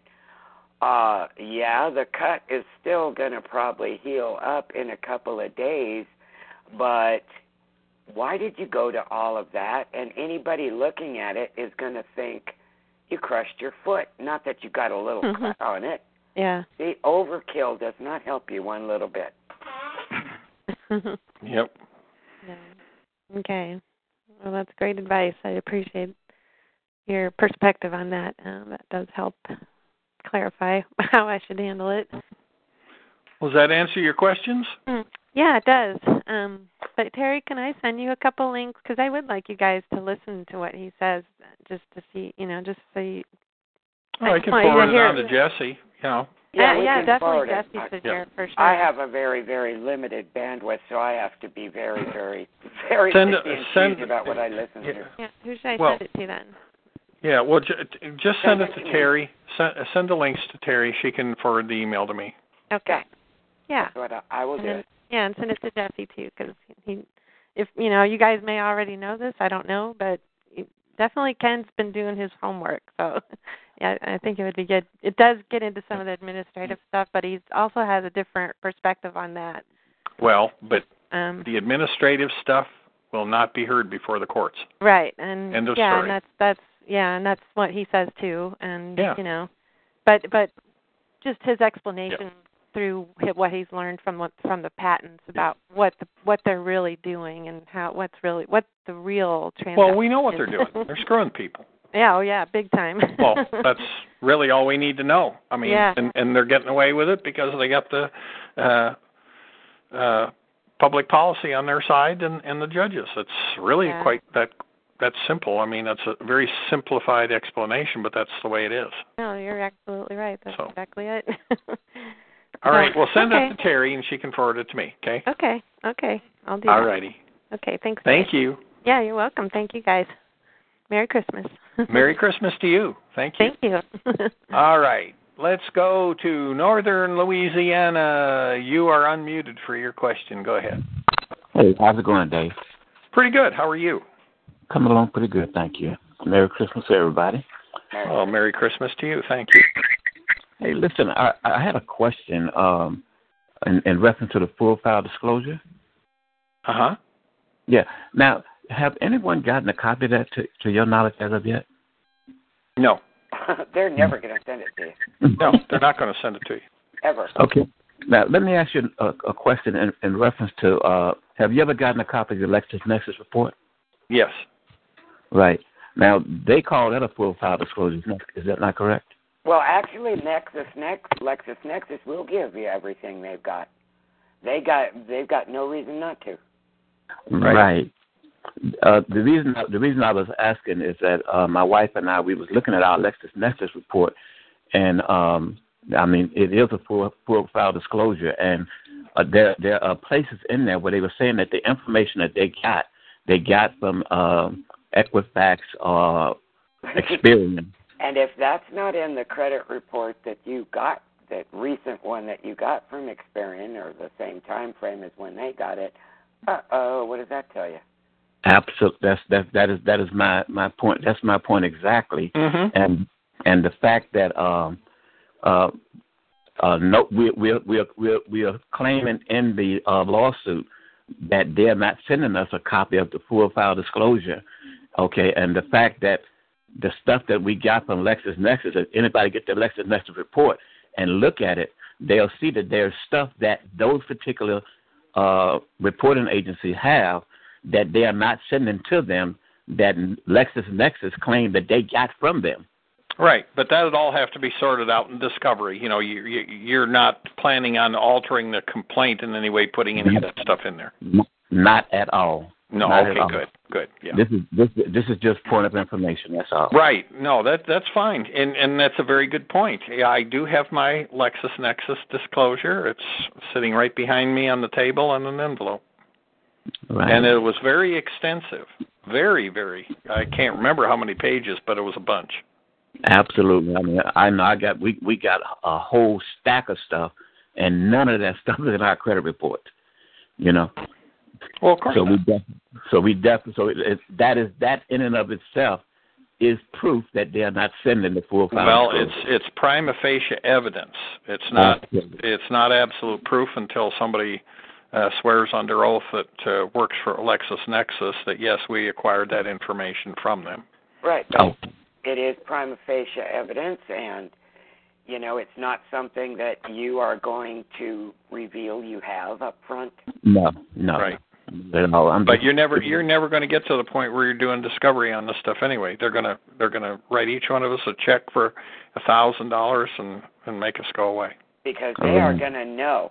Because I tell you what, no matter what state you live in, or what county, or which federal district court you're filing your complaint in, no matter what law office that goes to, ultimately, it goes to the CRA's in-house lawyers first, and they're no dummies. The lawyers that the CRAs have on staff, they are not your run-of-the-mill dumb lawyers. And when they see that complaint, and the way it's written, and the exhibits attached to it, and what is there, they are going to know instantly what we are up to and that they cannot take that risk. Because one thing I was trying to explain to another one of our members just a couple days ago, she didn't quite get it. Well, why? Why will they want to get rid of it so fast? And here is the short answer. You can't even estimate. You can't even imagine the amount in billions of dollars and cents of revenue that they would be risking by allowing this to become a public issue. Absolutely. And I want to thank you guys and just comment that the complaint is very well put together, and I like how simple it is. That was the point. That's a reflection of something that I've talked about for years, and I practice myself, have for many years, the KISS principle. Keep it sweet and simple. Right. But in this case, the whole idea was to make it simple, but yet make it so obvious to them when they got it exactly what was going on. They couldn't misconstrue and say, oh, well, this is just something that somebody found on the Internet. No. This is very well constructed. It's to the point. It lets them know right, like Terry said, they're attorneys there. They're not dopes. They've got a lot of money. They do hire good attorneys and in-house, and sometimes they hire dopey attorneys out in the field to represent them and with the various people. But they're going to see what's happening here. Because and what it is, they can't let this get out into discovery, and they're not going to spend a bunch of money fighting people. They're, dollars and cents is the name of their game. The bottom line is what they're interested in. They're going to pay you $1,000 and have you go away. Right, because you know what? This complaint, the way it's written, every word in it, exactly the way it's written, what it constitutes is an axe in the forehead in one throw. Mm. And they'll know it. Yeah, this is good. I really appreciate it. Well, we wanted something that was going to be effective for everybody, easy to use, plug in your personal information, and then file it. And serve it. And we may not even have to get to service because, I tell you what, when these things get filed, especially the big ones, the CRAs and the bigger collectors, even like Plaza and Midland and a couple of the others that we've had it happen with, they get notified by ECF that day that there's been a suit filed in, Three Corners, New Hampshire, against them today. And their lawyers will take a look at that, and they may contact you before it even gets served. I have had it happen. Mm. So, the bottom line is this isn't going to be something that they're going to start wanting to throw a bunch of money at to do any fighting and even begin to allow it to get into discovery. They're going to want to squelch it. You watch. Well, I know I'm definitely on board. Thank you so much. You're very welcome. Get ready to have some fun in 2018. Oh, yeah. I'm looking forward to getting some pretty rapid checks. That was one other question I had. Now, you had mentioned when they do the settlement that they're going to want to start from the time you was born and say until eternity, that you're not going to be able to come after them, on another situation. Now, because I know I have something separate that I'm doing as opposed to this particular strategy or lawsuit that we're dealing with here. Now, I don't intend to sign any agreement that's going to prevent me from dealing with that particular situation. Well, yeah, and that all comes down to the language that's in any settlement agreement. If they want to dispose of the action that's related to the full file disclosure, then the settlement agreement should state clearly that this is settlement of all claims related to your claims made regarding full file disclosure and it includes a period of time from the beginning of time to the date of the signing of this agreement. No language in there can say anything about the future. For the future, or in any way allude to at any time from the beginning of time forward. You can't let it do there. It has to be from the beginning of time and don't to the date of signing of this agreement. And don't think they won't try to sneak it in there, because they will. Right. Oh, they might not. But the point is, you have to be astute in reading any settlement agreements. And like Terry and I said, we're going to be on these calls. We understand this. You guys should understand it pretty well with the amount of discussion that we've had. But if we get down the road to the point where people are negotiating settlements, and you need to run this stuff by us for discussion, we can discuss this in the open calls because it will be beneficial to everybody.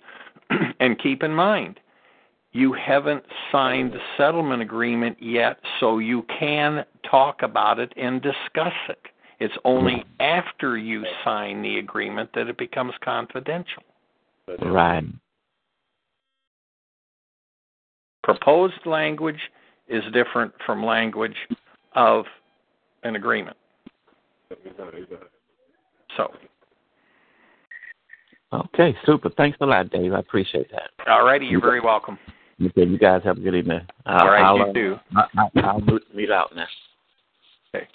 All right, let's go to guest 16. You're muted and unmuted. Go ahead with your question. Can you guys hear me? Yep, we got you. Okay. I have a question in regards to a TCPA revocation of consent. When I sent the letter out, I got a I got a correspondence saying that that the request that I was seeking was only applicable to one of the accounts that I actually revoked consent to have any calls made by auto dialers. I guess my question is revocation of consent agreement specific? What did you say in your letter to them specifically? Exactly what did you say? I just said I don't want any them to call me using auto dialer or using any pre-recorded messages. No, there has to be more. Did you state at such and such phone number? I want to know exactly, precisely the words that you said. Yeah. Okay. Let me pull that out. Because chances are, what they're trying to do is, box you in and say, "Oh, well, that only applies to this." No, if you wrote it, depending on how you wrote it, it can be it's a blanket. But go ahead. Yeah. Okay. What I put is effective upon receipt of this letter, Citibank and its affiliates no longer have my consent to call my phone number at 713 such and such number. And I just put that they also do not have, and I'm also revoking consent to receive any automated calls. Any calls by auto dialer or any pre-recorded messages, and I put my number there as well. Well, okay. Now you said one thing, but then you said something else. Read me exactly. Read me the words that you wrote on that letter, please. Yeah. Okay. Let me start again. Effective upon receipt of this letter, Citibank and its affiliates no longer have my consent to call my phone number, and I put my phone number. Then I also put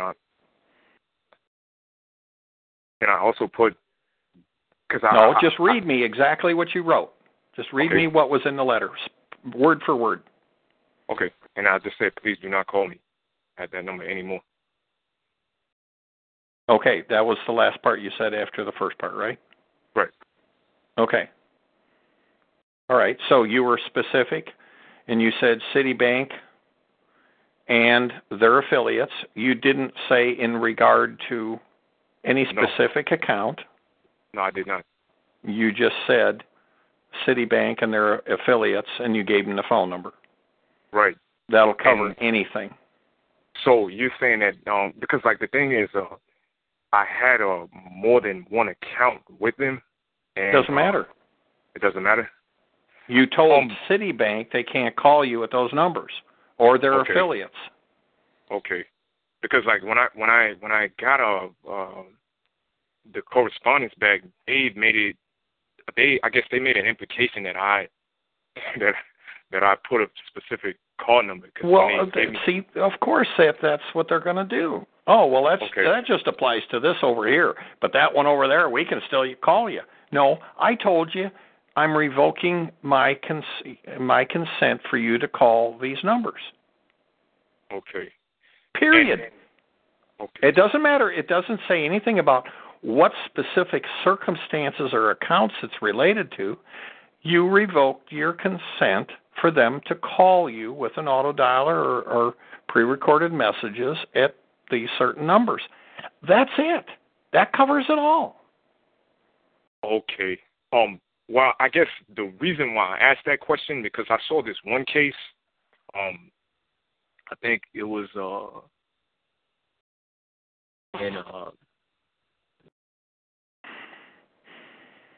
it was a case. I think Michael versus Credit Protection Association, and this particular individual, he had like two different accounts, and those two different accounts that he had with two different creditors was sent to one debt collection agency, and when he revoked consent to the debt collection agency, they said that he had to have revoked consent with both parties because revocation of consent for one creditor doesn't establish. Well, yeah, but that's got nothing to do with your situation. Okay. You very clearly stated Citibank and their affiliates cannot call you with an auto dialer or pre-recorded messages at these numbers. That's it. That's the end of it. Okay. It's revoked. Goodbye. Okay. Cool. Well, okay. I feel a little bit more confident now. Now, I guess the next question that I would like to ask is in regards to defending an account stated situation. I mean, defending a collection case if they were to sue me in state court on account stated. Is there any effective means whereby I can go and challenge that issue? Because John's a good one to answer that, because John's looked into that, and he's familiar with that. Say it again. John, I knew you'd be multitasking. He was probably eating Christmas cookies, is what he was doing. No. Go for it. What you got? Okay, so like I've seen a lot of cases whereby, Citibank, they've been winning on the account stated theory, and I'm still trying to figure out how I can be able to challenge that theory without losing. Can you remember the website?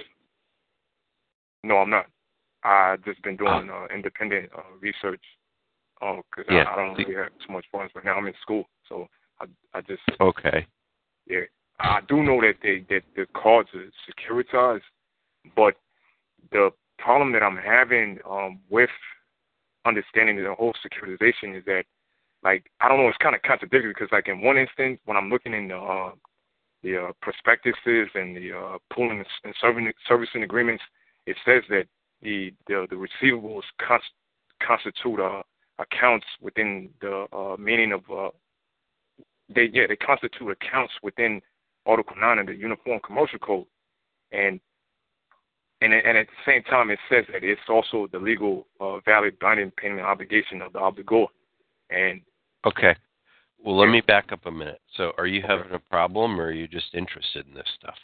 No, I might have a problem because I want to be able to prep myself up in case they come at me at any angle. I just want to be, in case the credit card company or something sues you. Yeah, because like the problem is they're gonna throw in multiple counts in the complaint. They're gonna say that you had unjust enrichment. You took money and you didn't pay it back, and so you were unjustly enriched. They're going to say that account stated theory, which means there is no written agreement, but him using the card was his, tacit approval of our lending arrangement.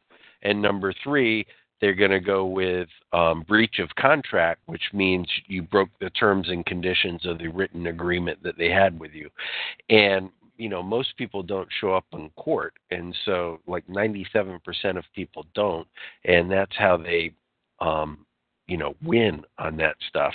Then of those people that do show up, a lot of them go in there and say, well, they come up with whatever, but they don't know how to make a legal argument.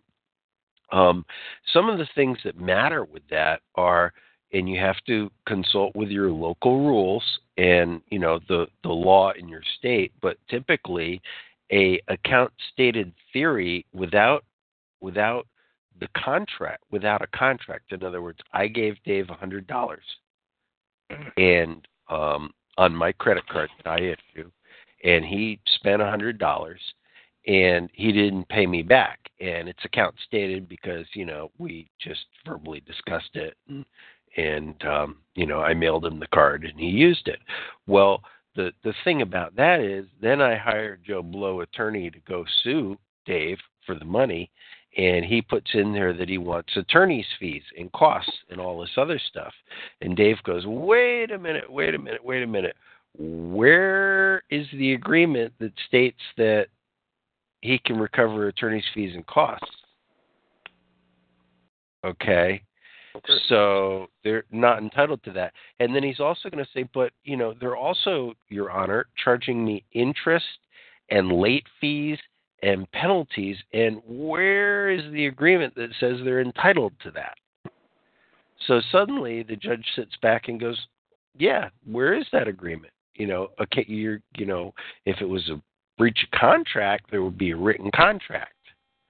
Okay, and that would delineate those things. But since you didn't make that count, and now we're looking at account stated, the most that you can recover is the amount that you lent if you can prove it. So do you have the actual slip that Dave went to the store and spent $100 at Walmart or wherever? No. As the lender, no, I don't. And without that, you can't prove anything. I said, well, Your Honor, I have these account statements. And Dave says, well, those are hearsay. They're unauthenticated. And that's kind of the way it goes. And then the final argument about unjust enrichment, well, if I can't prove up that I gave him a card and he used it and spent that money at Walmart and didn't pay me back, how can I show that he's unjustly enriched? Okay, I see. It's really that plain and simple. So there's a certain finesse between the laws in your state for, unjust enrichment, account stated theory, and breach of contract theory, what the elements of that claim are. And then when you know what the elements of the claim, the elements that I would have to prove to get the money, to get the court to award me the money from Dave, then Dave, knowing that, could knock those legs out of my argument, saying, well, Your Honor, he can't prove this, he can't prove that, he can't prove the other. So he can't prove all the legs of account stated claim, therefore, the case should be dismissed with prejudice. That's the way the court looks at it.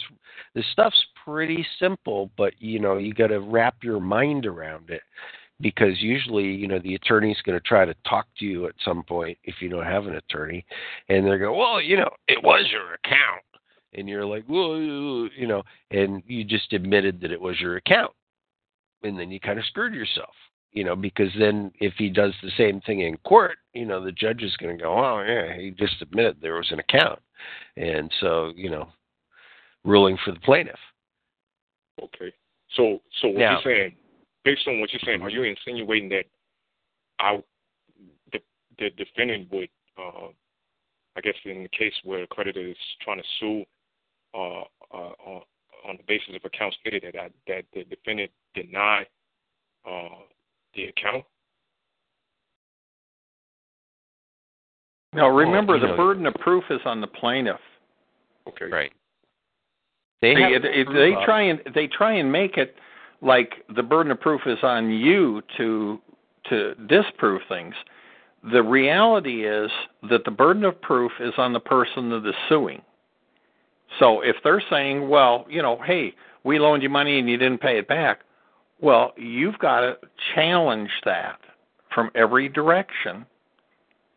And most of the time, they're not going to be able to come up with the proof that they need to prove if you do your job properly. Evidence. Right. Factual evidence. Right. And having someone come in and testify isn't necessarily factual evidence, because they have to be competent to testify. They send in these people that are paid to just travel around the country, and they raise their hand, and and they don't typically do that unless it's a pretty good sum of money. They're not going to do it for $800 typically. Send someone in to testify in a courtroom, but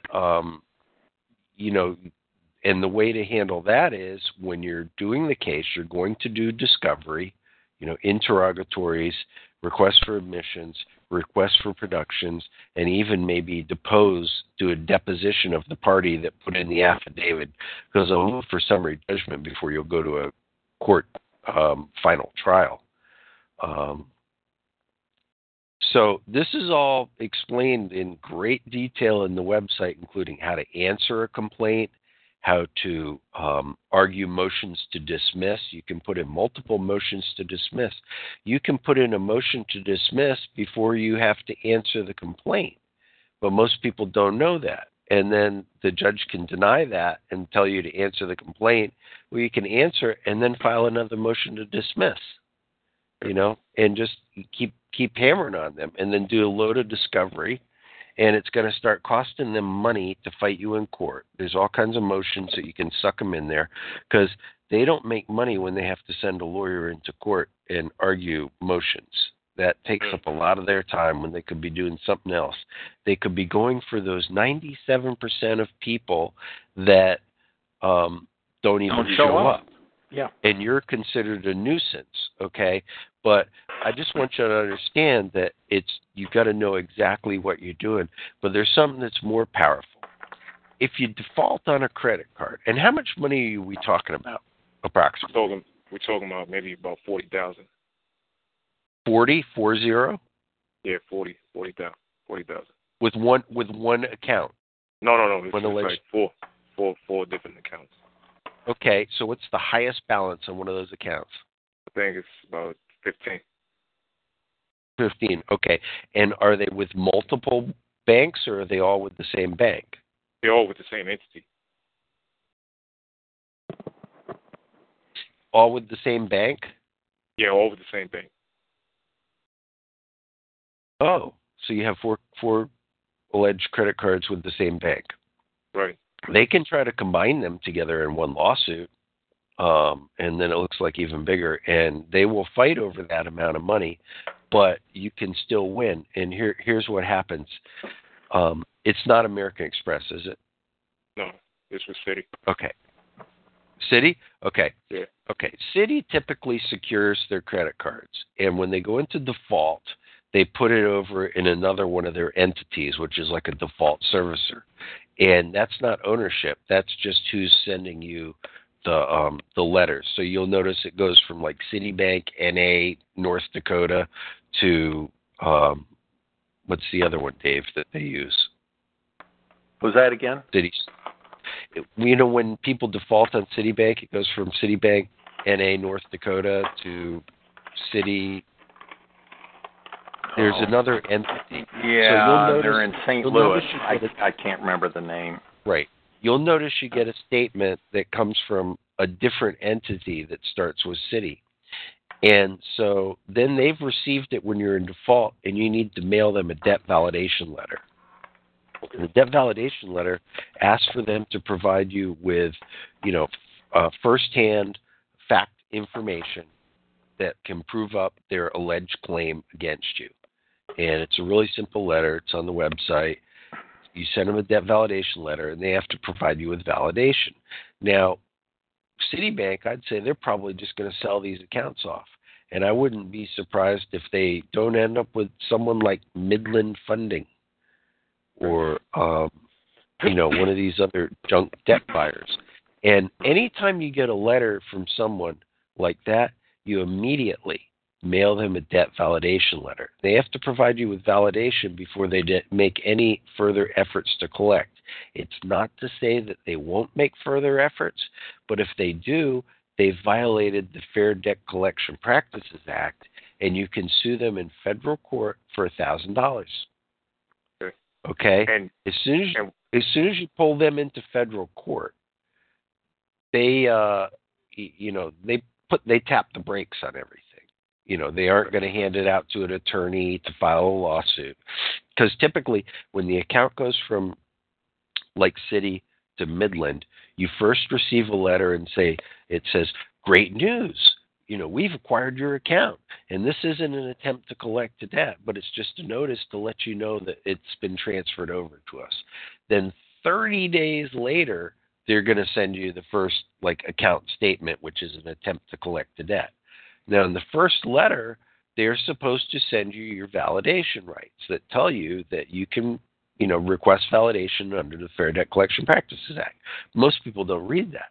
But once you mail that letter, it flags them to know that you're going to give them a hard time. Now, they may still send it out to an attorney, and with a larger balance, if it was $40,001 balance, they just file a lawsuit against you. If it's $15,000, they might send you a letter first, say, we represent Midland Funding LLC, blah blah blah, and we need payment within 15 days, or we're going to file suit. You immediately mail that lawyer a debt collection letter, and suddenly debt validation letter. Yeah. Debt validation letter. Yeah, sorry. Suddenly you can sue him. Okay, and you start wrapping this stuff up, you can make some money, but also put some brakes, because those collection attorneys don't make any money really when you're fighting them in court properly when they're suing you. And as soon as you sue them in federal court, they've got to hire a law firm, and it's generally a $5,000 retainer just to defend a federal FDCPA claim, and you can do that yourself. So it's kind of taking the offensive tactic on the whole thing. And that's really what inside the website, it teaches.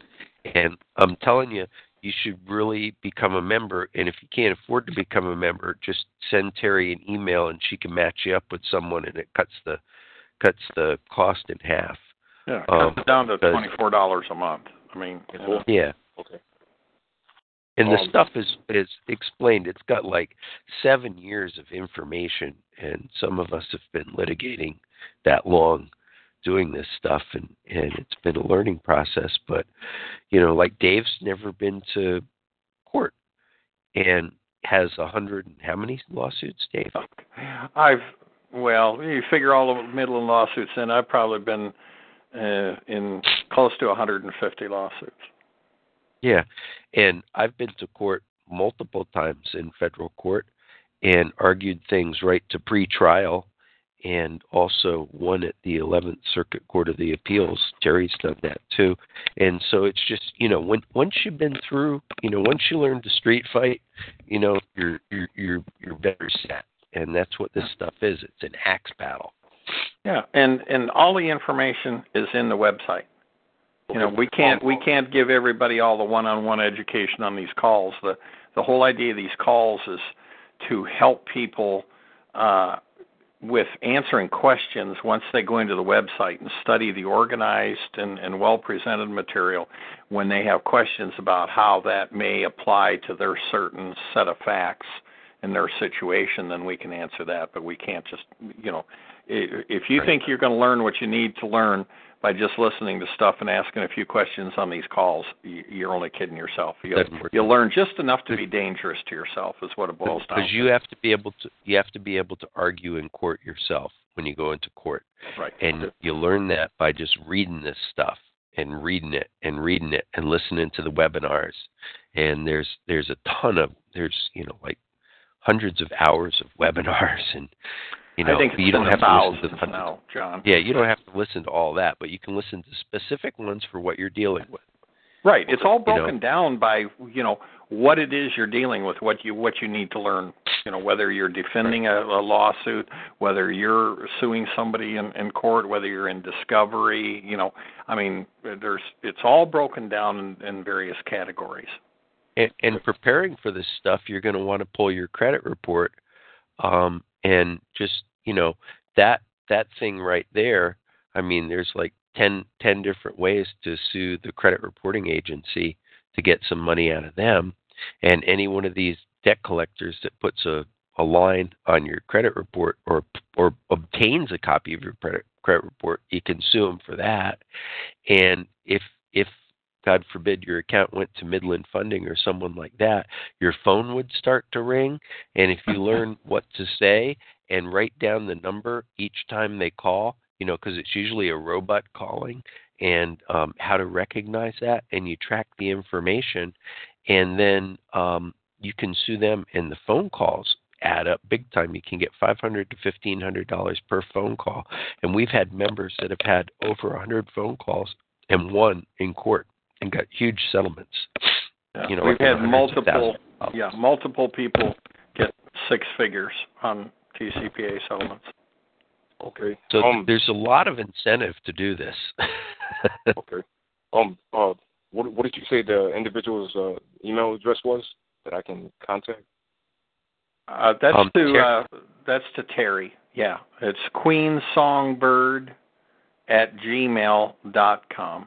It's just one word, queensongbird@gmail.com, and all you got to do is put there, interested in sharing a membership. Okay. And how long was the wait before I get activation?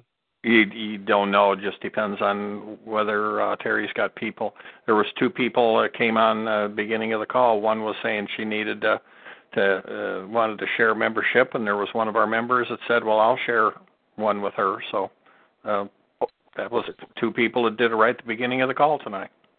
Yeah. Okay. And Terry has a call on Thursday night, and if you call in on that too, she'll announce it on her call, and there's more people on that one too.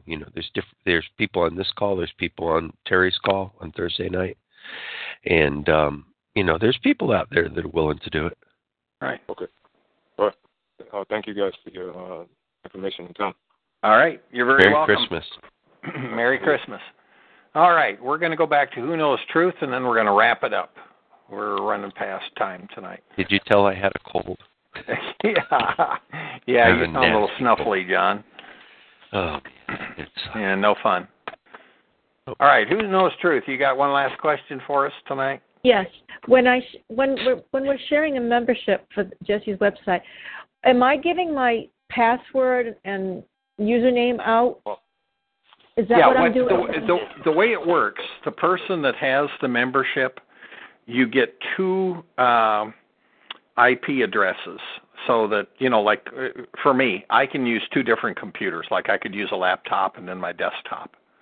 All right, so you got two different IPs for that keeps everybody from, giving it to all their buddies and everything else. That won't work. So what you do is you give the user ID and the password to the other person that's paying the other half of the membership so that they can log in. And they use the other IP address. So when we're calling up on a Monday, that wouldn't apply on Monday. That's only for Jesse's calls. No, it's got nothing to do with the calls. It's strictly for access to the website. Okay. All right, that clears it up. Yeah. Now, yeah, it doesn't have anything to do with the calls whatsoever. Okay. So I was looking at the webinars, and at one time you had a heading that said Summer Slam. I don't see that anymore. Has that disappeared, or there's been things? I'm sure it's still in there. Okay. Taking your money section. Oh, okay. Let me go back. And that's under the webinars? In the webinar archives. Okay, taking the money. All right, then I will look for that as long as I know it's there. That's about how to write the lawsuits. I did that. seems like 10 years ago. Oh man. Okay. Well, that's it under the webinar.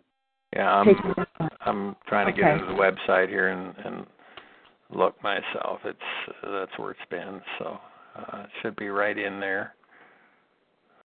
The SummerSlam series was all the stuff on how to write the. I'm on the webinar. Litigation tools and research. Webinar.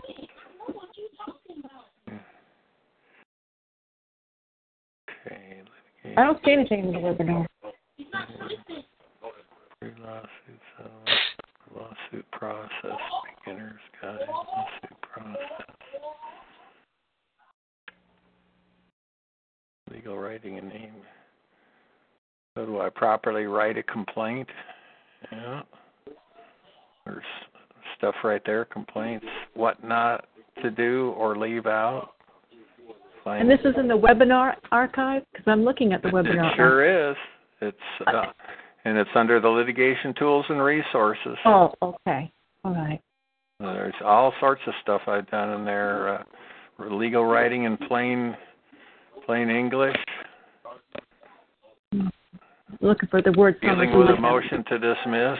When the dog bites the mailman. Doing miscellaneous motion. I mean, discovery. There's just all sorts of stuff. And that's the Summer Slam?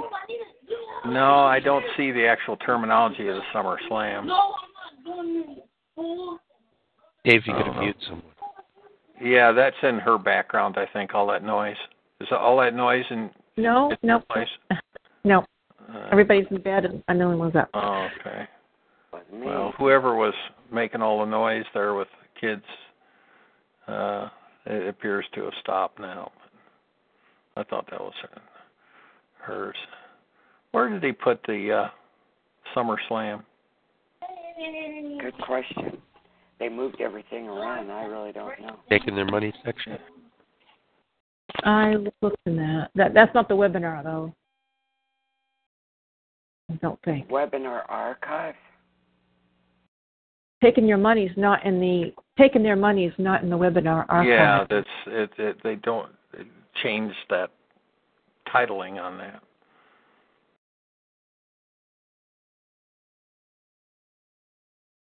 You think they changed the titling, so there's no longer a title that says SummerSlam. Yeah, I don't know what they did with it. Gary and Jesse have been rearranging a lot of things in there. I don't know whether. Ask on the forum. Okay. All right. I'll do that. Yeah. Okay. Well, that takes care of my questions. Well, how do I properly write a complaint? I mean, there's something right there. Complaints, what not to do or leave out. Finding great arguments in language and pleadings. Making arguments and using case law in support. Case citations, doing them properly. Dealing with a motion to dismiss. That's under litigation tools and resource? Yeah, this is under litigation tools and resource. Okay. All right. I do see that. Yeah.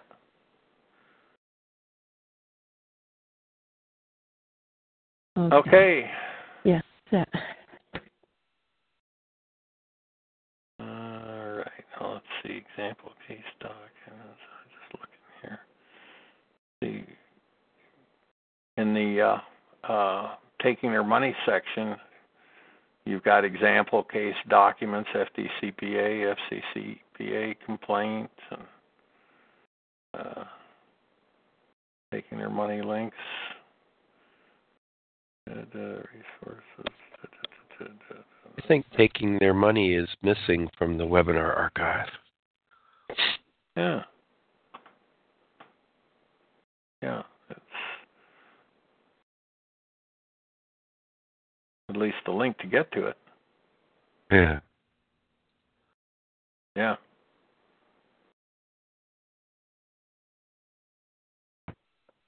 Yeah, I don't know, because it sure isn't there. I mean, all that stuff is out there.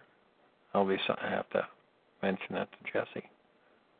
Okay, I will put that on the forum. Yeah, because they've been doing a lot of work rearranging stuff in the website. But if they forgot to put that link up here that goes to that. Yeah. So. All right. Okay, well, does that answer your questions? Pretty much. On the forum, can I ask a question? Because I don't see any place where I can ask a question. Well, yeah, that's what the forum's for. I just don't see the spot. I'll look for that spot. I just don't see where I can. I'm on the forum now. But, yeah. I'll figure it out. That's what the forum is for, is to ask questions. Right, but looking for the place where you ask a question. The form expectations is all I see, and what you want. And I see a list of questions already asked or categories, but I'm looking for where it says to ask a question.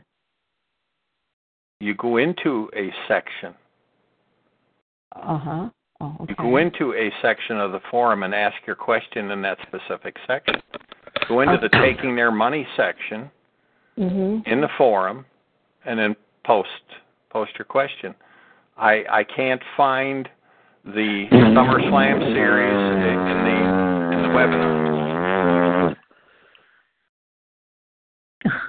Whatever that was.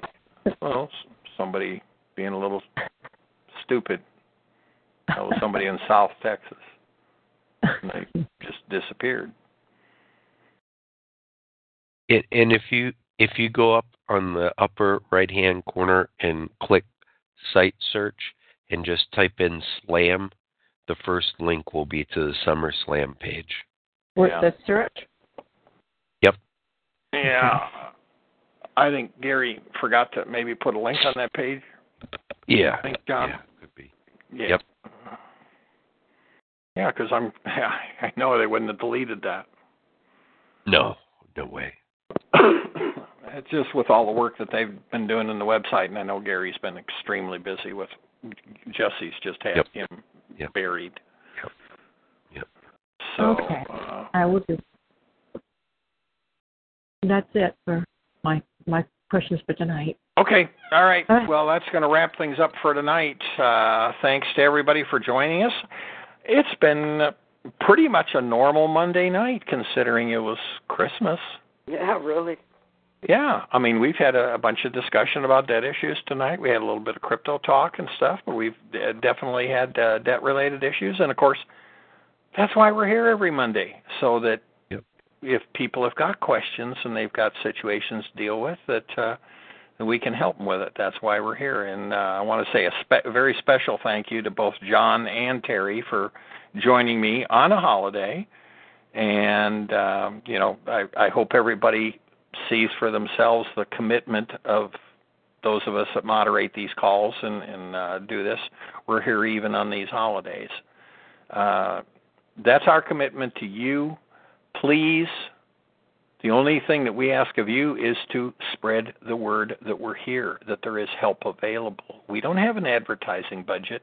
It takes all of you guys out there talking to other people wherever you go, whether it be at the post office, a grocery store, getting gas, whatever. Mention how people can find us, because there's still plenty of people out there dealing with lots of different financial issues.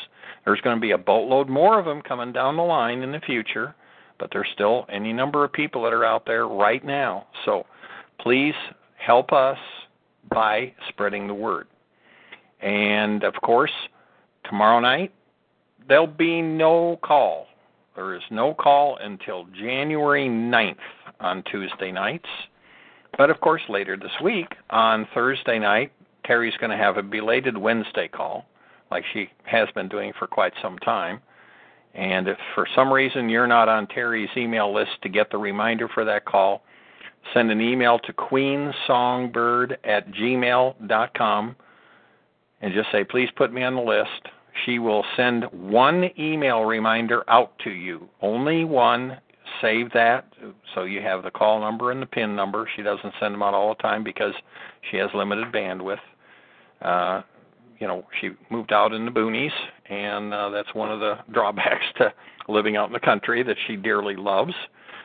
So when you get that email, hang on to it or write it down, put it in your address book or whatever you do to save important information. But that'll be 8 o'clock Eastern time on Thursday night.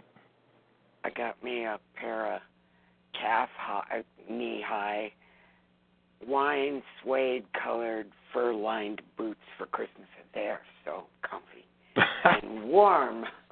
Yeah, it's that time of the year you need warm. Yeah, we need warm here. The heat's on here. We're going into cold territory now. We're going to be doing a lot of cold stuff all the way until about the 6th of January. Our long-range forecast is for way, way, way below normal. But I'm fine. I picked up all my supplies. 20s, but we don't have any snow, so that's good, and I just don't have to go outside. Well, again, I will tell everybody, I hope everybody had a very Merry Christmas. I had a good Christmas. I hope everybody else had a very Merry Christmas. And I'll just talk to you Thursday night on Terry's call if you happen to join us there. Otherwise, for Dallas Debt Discussion, I'm going to make you wait all the way to next year. We will be here on New Year's Day, January 1st, 2018. That will be the next Dallas Debt Discussion. And I'll see you on Thursday. All righty, everybody. You have a great evening, great rest of the week. We'll talk to you Thursday. And again, Merry Christmas. Good night. Christmas. Merry Christmas. Judy was boring. Hello. Then Judy discovered ChumbaCasino.com. It's my little escape. Now Judy's the life of the party. Oh, baby, mama's bringing home the bacon. Whoa, take it easy, Judy. The Chumba life is for everybody. So go to ChumbaCasino.com and play over 100 casino-style games. Join today and play for free for your chance to redeem some serious prizes. ChumbaCasino.com. No purchase necessary. Void where prohibited by law. 18+ terms and conditions apply. See website for details.